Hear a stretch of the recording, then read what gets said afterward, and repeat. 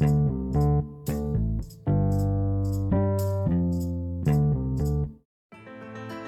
everyone, it's Marcos Manrique. Welcome back to Muchas, my podcast on daring to be different.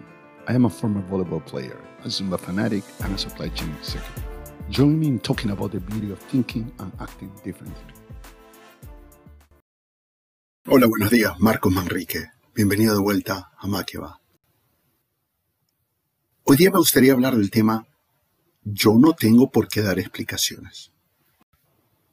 Hablemos de esto. Bueno, yo soy peruano, viví en Latinoamérica hasta los 35 años. Y yo me acuerdo que cuando trabajaba en una transnacional tuvimos una conferencia. Y no me acuerdo el nombre del expositor. Y lo que dijo se me quedó para toda la vida. Nosotros los peruanos damos explicaciones sin que ni siquiera nos la pidan. Yo me quedé, wow, ¿de qué está hablando? Y empezó a dar ejemplos. Y uno de los ejemplos que siempre recuerdo es, mira, por ejemplo, ustedes llegan tarde al trabajo. Side note, los latinos siempre llegan tarde a todo. Y eso es una vergüenza, pero eso es otro tema. Llegan tarde al trabajo, estás entrando a la oficina, ves a tus compañeros y ni siquiera te han preguntado y empiezas a decir, bueno, que el tráfico estuvo tal, con tráfico de miércoles, que en tal avenida, se me pinchó una llanta, que pasó esto, aquello, y en realidad nos estábamos justificando y ni siquiera alguien nos había preguntado el por qué. Y el punto que él tenía es, si nadie te pide explicaciones, ¿por qué las tienes que dar? Y ese es solo un ejemplo, ¿no? Fast forward, 30 años, no, 20 años, no sé. Ahora en el tema de la pandemia, muchos de nosotros buscamos maneras distintas de hacer dinero. Muchos perdieron trabajo, muchos decidieron hacer taxi, cocinar y otras cosas. Yo me acuerdo de esta amiga de colegio, su hermana empezó a hacer queques, pastelería. Y yo quería apoyar desde acá, de Estados Unidos. Y me contacté con ella, ¿no? Y conversé, ¿cómo te puedo hacer para transferir la plata, pagarte y tanta vaina? Y bueno, quedamos y hablamos por teléfono. Y en una de esas me dice, mira Marcos, ¿cómo está? Te cuento.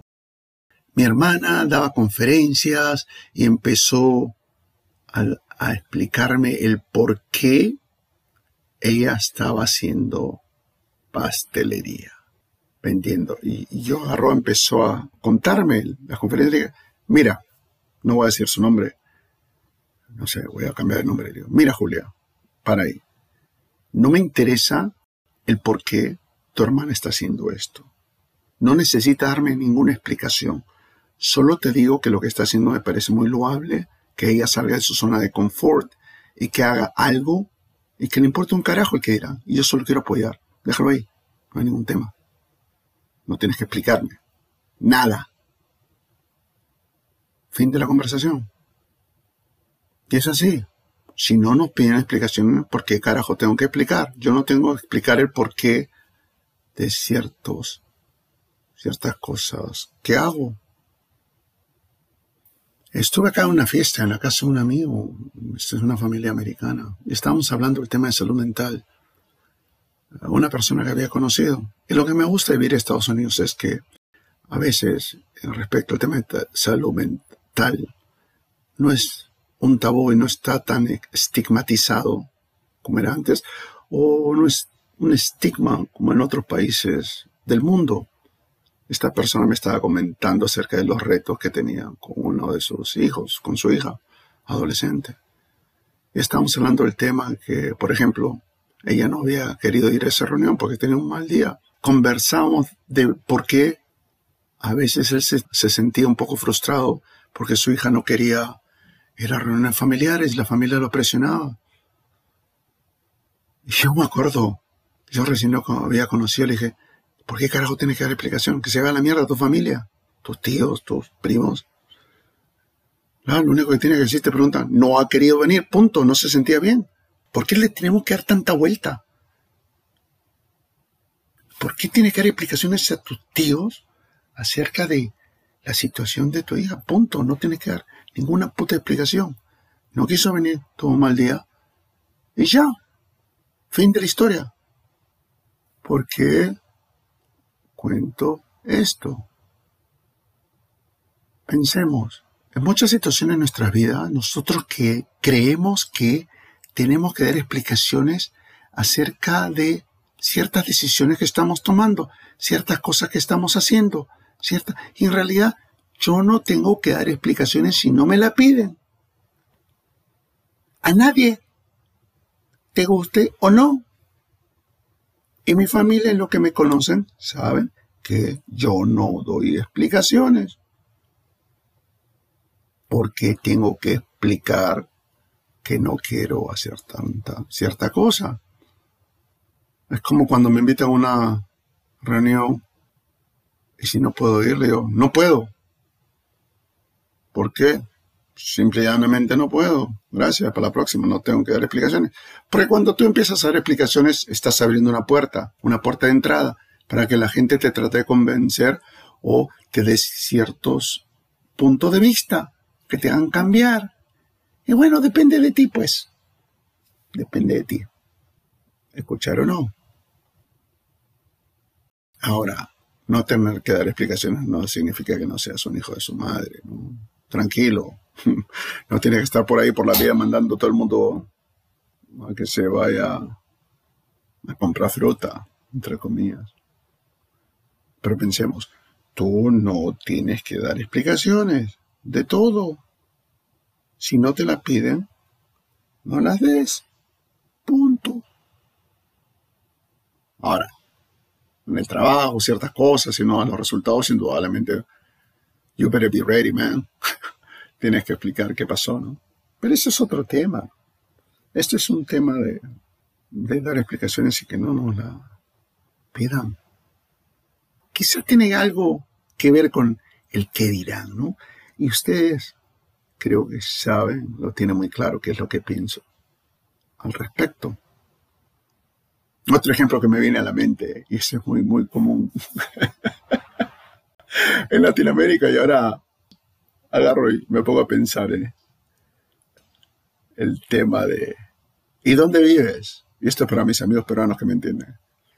Oh, yo vivo en Surquillo, pero en el límite con Miraflores. Oh, me he comprado un departamento muy bonito. Y ay, ¿dónde? ¿Qué tal? ¿Por dónde está viendo? Ah, yo vivo en Surquillo, pero en el límite con San Isidro.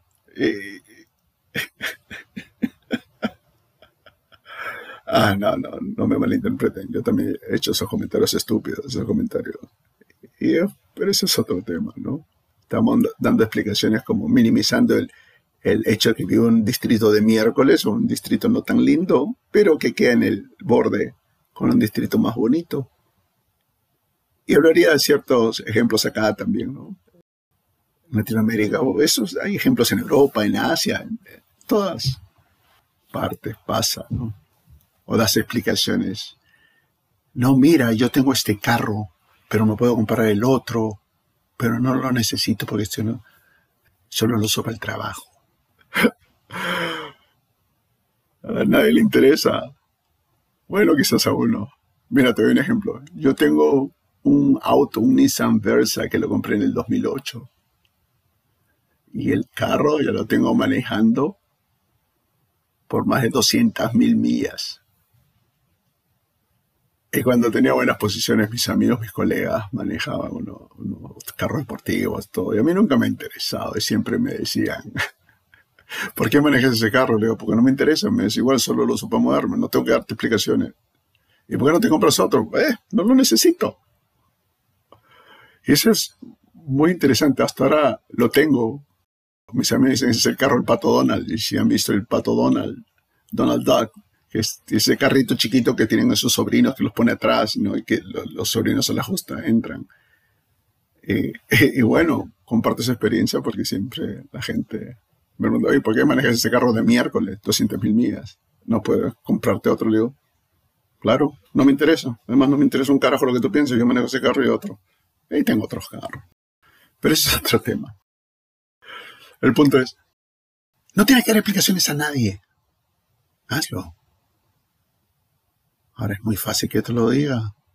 Pero empieza a trabajar en eso. No tenemos que darles explicaciones a nadie.